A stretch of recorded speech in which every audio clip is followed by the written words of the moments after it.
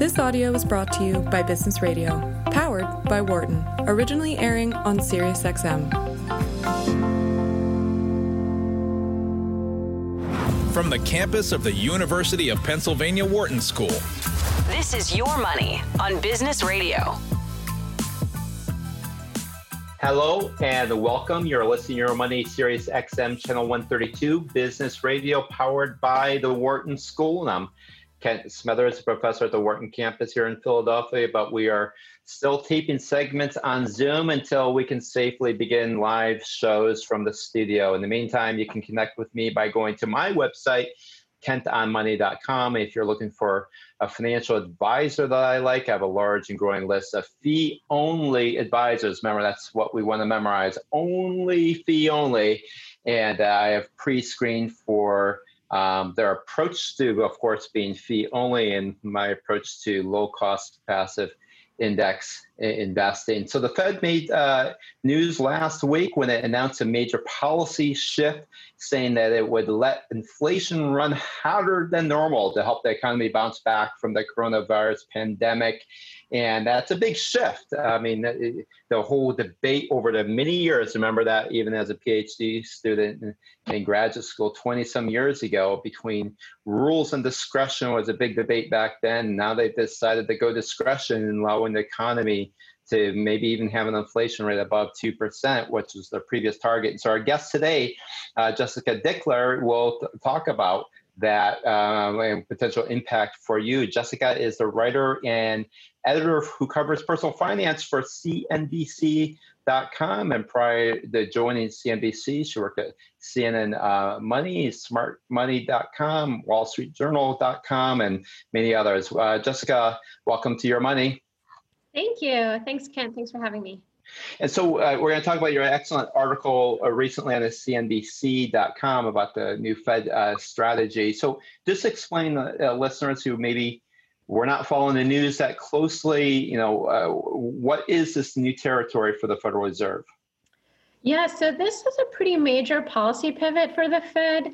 Going forward, Fed Chairman Powell said the central bank will be more inclined to, like you said, let inflation run a little hotter than its standard 2% target before it hikes interest rates again. So that basically means that the Fed's going to let borrowers benefit from cheap money for an extended period of time. Yeah.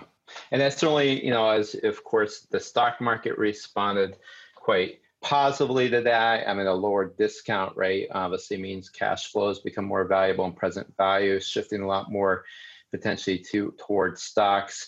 But, talk about the downside to inflation. And I often refer to inflation as a death by 1,000 cuts, because a bit more inflation could really erode purchasing power if your portfolio doesn't keep up. Right. So this kind of monetary policy is one of the ways they're trying to encourage everyone to get money out the door and spend it. It does not pay to sit on cash. Right. So in general, it's good to borrow at low interest rates, but the reward for saving is lower. The Fed's new strategy is actually a double whammy if you can't keep up with that 2% target. So on the one hand, the Fed is saying it's going to keep its interest rates low. That means that savers are earning less interest on their savings accounts. And as inflation picks up, they're losing buying power over time. So if you have that money sitting in a savings account, it's going to be worth less, 5 and 10 years from now than it is today. Yeah. And people, again, often don't really understand inflation. We often think about the stock market decline on an annual basis as still as 1929. In fact, after you adjust for inflation, the OPEC oil crisis in the mid-1970s, while a smaller nominal drop, when you compound it with the higher inflation and the Great Depression, we actually had deflation. The 1970s were even slightly worse than even 1929. So inflation can really have a big impact. So let's talk about interest rates, because, of course, there's a big distinction between nominal and real interest rates, but interest rates are already at the record lows. Talk about that in particular. The market certainly thought that would mean the low stays lows for a long time.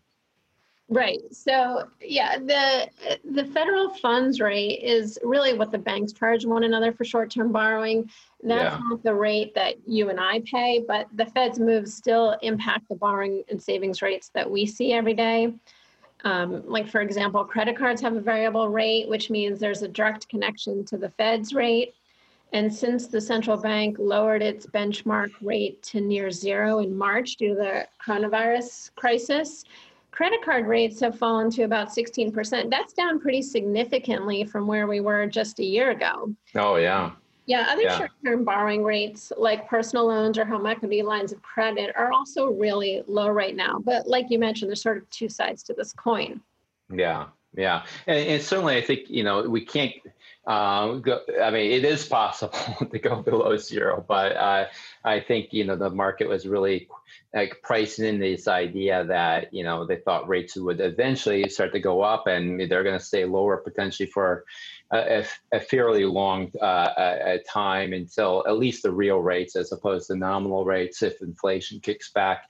It's going to be a very interesting area. I had Alan Greenspan on campus a couple of years ago, and I asked him, does the Fed really control those longer rates, the 10-year rates? It was always supposed to be this tail that wags the dog, and I didn't think that the Fed had much control over it. But as you said, the market still believes that they have some control there. So let's talk about then practical issues of buying homes and refinancing mortgages, before inflation starts rising and so forth. Do you think it's a good time to kind of refinance? And suppose that somebody has, a 30-year mortgage, and maybe they have 20 years left on that mortgage. So they bought a little after the financial crisis was over, let's say, and they maybe have 20 years left. What would you say is the interest rate that they, is kind of that break even where it kind of makes sense for them to think about refinancing? I mean, yeah, basically it's a great time to refinance if you can swing it. And if you can lower your 30-year fixed by like 0.5%, it probably pays to do it. Mortgage rates right now are near record lows, so refinancing is a great opportunity. As soon as inflation starts to rise, those mortgage rates are going to go up too. Oh yeah, absolutely. And it's having a fixed rate mortgage, of course, a great inflation hedge. I don't really need a mortgage, but I still carry one for that purpose because it's really challenging outside of government tips or, I-bonds to get that inflation hedge. And you mentioned home equity lines of credit. Of course, those are a little bit different in the sense that those are not fixed rates. Those are variable rates. Would you rely more on a HELOC right now? Yeah, I mean, securing a HELOC is a great way to borrow money pretty cheaply right now. And it's been very popular. The only problem is it's harder and harder to get one. Despite these rock bottom rates, banks are really tightening their lending standards to reduce their risk during this uncertain time. Yeah. So that makes it harder for everyday people to access cash this way. Yeah, and you nailed on the head. And it's really challenging for banks to often, understand of who has a job and they really want. Yeah. It's costly for them to take over your house as collateral, which is, one reason why the HELOC is so cheap. On the other hand, they really, in the end, don't want to do that. In the macro economy, it's kind of going down. Let's talk about that in credit card statements. You mentioned a bit, those rates are starting to come down.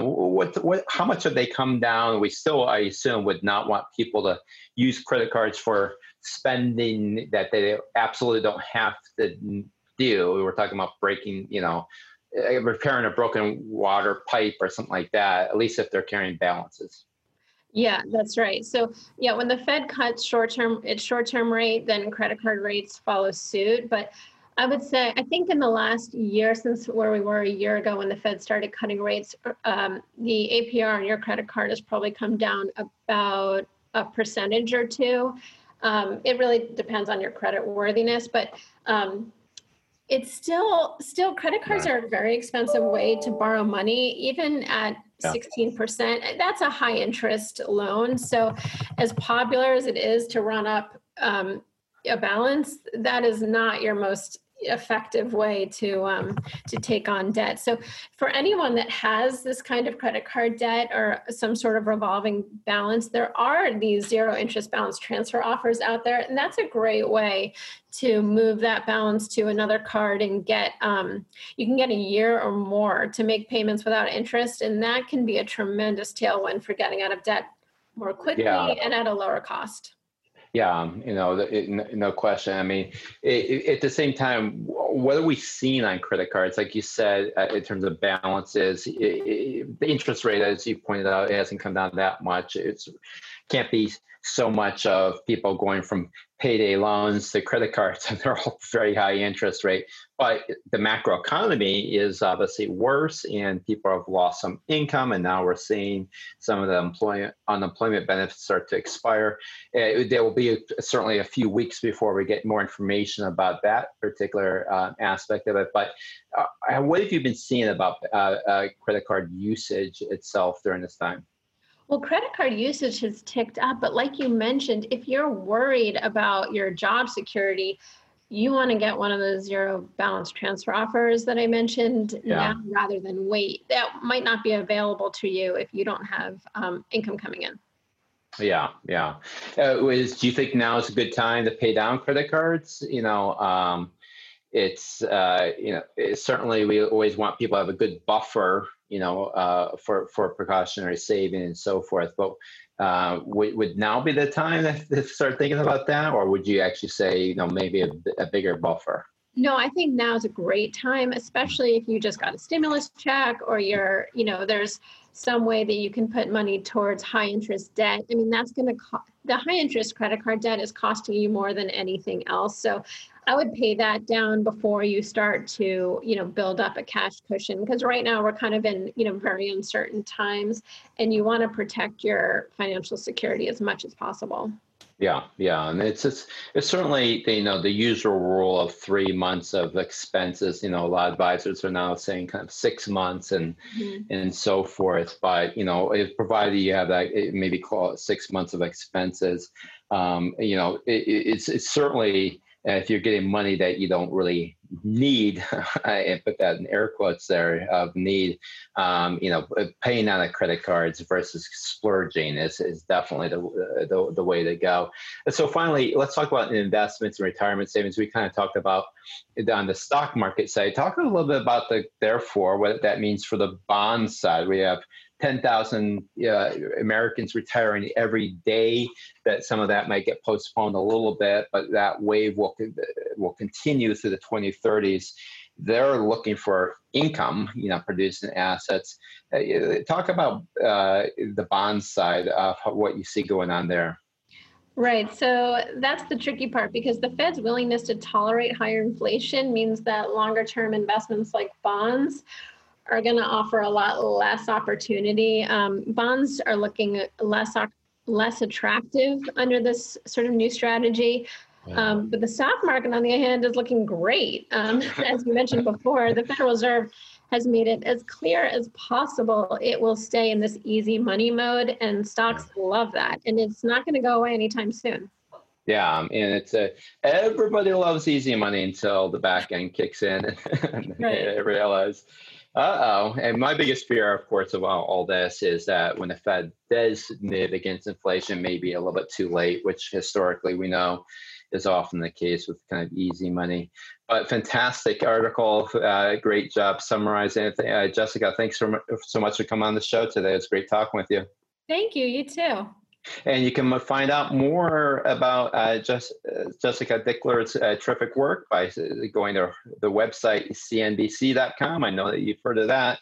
And just, in the search box, you can look for Jessica Dickler, or you can follow her at Twitter. Her handle is @JDickler. And Kent Smithers, you're listening to Your Money, Business Radio, Sirius XM, Channel 132. For more guest interviews, check out our Wharton Business Radio Highlights podcast on iTunes and Google Play.